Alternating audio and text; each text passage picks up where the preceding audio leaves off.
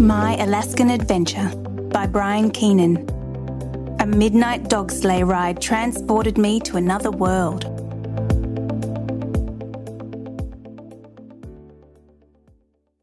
Well, what did you think of your first sleigh ride? Asked Dan. He was a dog musher I'd been introduced to, and he and his 24 dogs lived in the wilderness not far from Fairbanks, Alaska's second city.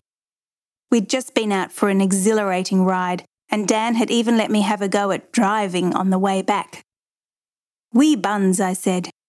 Then, noticing Dan's puzzled expression at my Northern Irish slang, I translated, "piece of cake." I could not resist adding, "I really enjoyed that, but I reckon I could do it blindfolded." I thought Dan would enjoy my cool hand Luke approach, but his response stunned me. With a throwaway smile, he said dryly, "You've got a deal." There was still a few hours of nightlight left. According to Dan, it was the best time to see the landscape. No snow glare from the sun, and the moon lights up the place in its own peculiar way. As he continued to hitch up the 2-dog teams, 6 in mine and 8 in his, he reminded me of the basic principles of mushing, leaning against the turns and using my foot as a brake. You have no ballast on board, which makes the sleigh very light, so you're going to have to create your own traction. You're travelling over the snow, not through it. Dan manoeuvred his team in front of my sleigh and was about to set off when I called out, "How do you get them to turn?" "G for the right and haw to turn left, that's all you need to know. But call it out clearly and repeat it until the lead dog begins to turn." Following Dan's example, I ran the first few metres before jumping on board and holding tight to the sleigh rail. With Ben as lead dog, the animals barked and snapped to assert their position. At first, we were gliding easily over the snowy tundra, but when Dan increased the pace, the terrain was rougher and filled with sudden crevices, then short but steep slopes. The dogs were in their element and charged on regardless. I was master of nothing. No part of me was connected to the animal engine that was driving us. My hands held me to the sleigh, but that's all they did. I had no steering wheel to direct our passage, nor clutch, gearbox or accelerator to control the speed. I had nothing, not even a pair of reins to connect me and give me power over the creatures that were now charging ahead at breakneck speed. Dan raced on heedlessly, his body as fluid as hot gelatin. I was dreading the growing distance between us, and my team seemed anxious yet encouraged by it. The sleigh bucked and leaped into the air, banging back into the land and causing my dogs to strain and snarl at my incompetence. I had not forgotten to use my foot as a brake, or about the necessity to lean, creating traction on turns, but the terrain was too rough and the obstacles came at me too suddenly. All I could do was hold on and hope.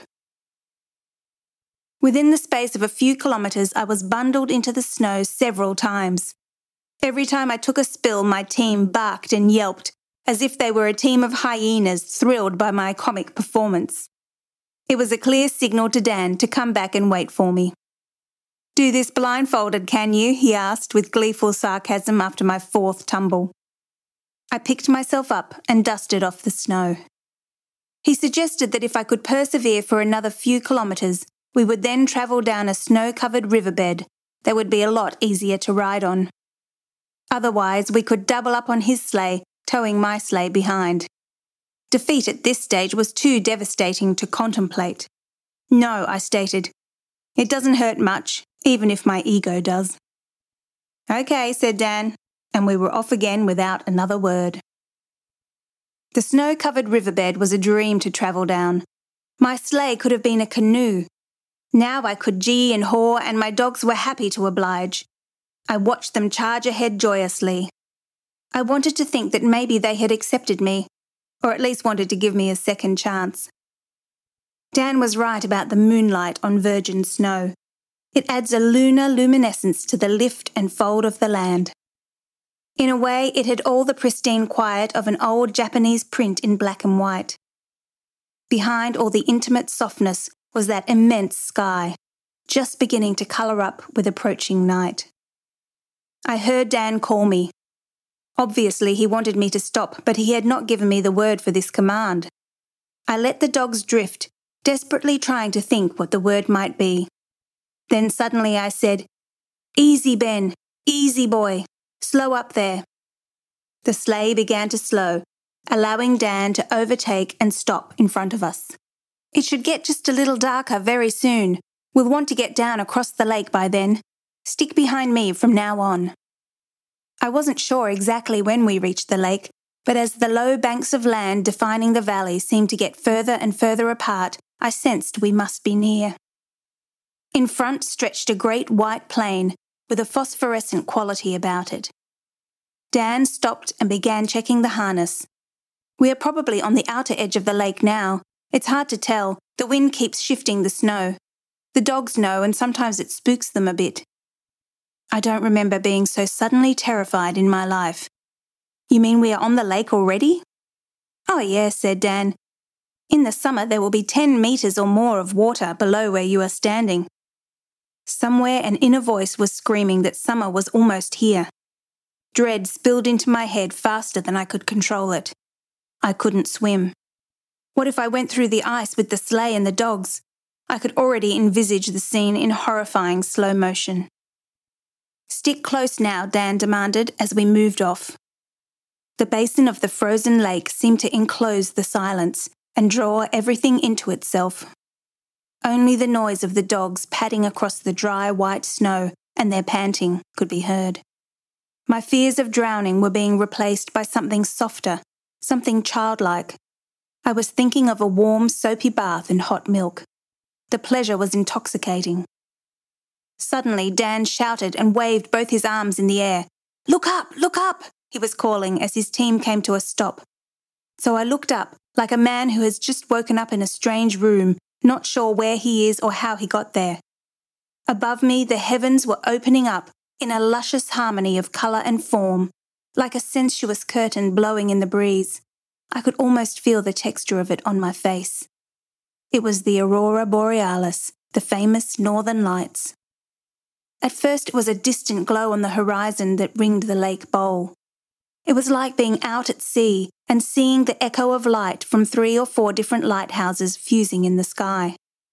Greens, blues, yellows, ambers, oranges and purples, like a rainbow in a melting pot before it has stretched into its glorious arc. Quietly, my team came to a halt and laid themselves on the snow. They seemed to know instinctively how to worship and receive what I could only stand and gape at, half afraid and half amazed. The aurora got bigger as I watched, transfixed. It seemed to come towards us with inconceivable momentum. Yet there was nowhere to run to and nowhere to hide on the white expanse of this frozen lake. It was as if the universe were a mass of coloured cells, merging and differentiating, growing and multiplying. I got off my sleigh and walked the short distance to where Dan stood, drinking in the wonder. I didn't want to speak to him, nor he to me, but I wanted the comfort of another human being to share and be witness to this seduction. If I had been initially a little frightened by our escapade on the ice, I was immune to such fear now, though the hair was standing on the back of my neck for different reasons.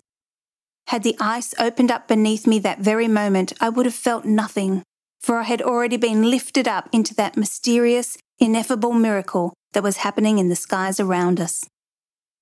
I'm not sure how long the journey back to Dan's cabin took.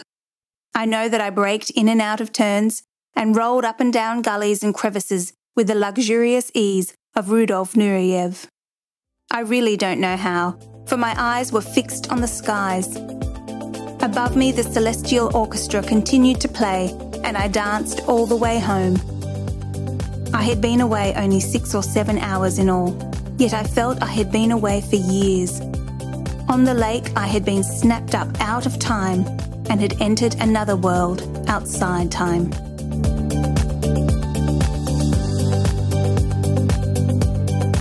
For more RD Talks, visit readersdigest.com.au.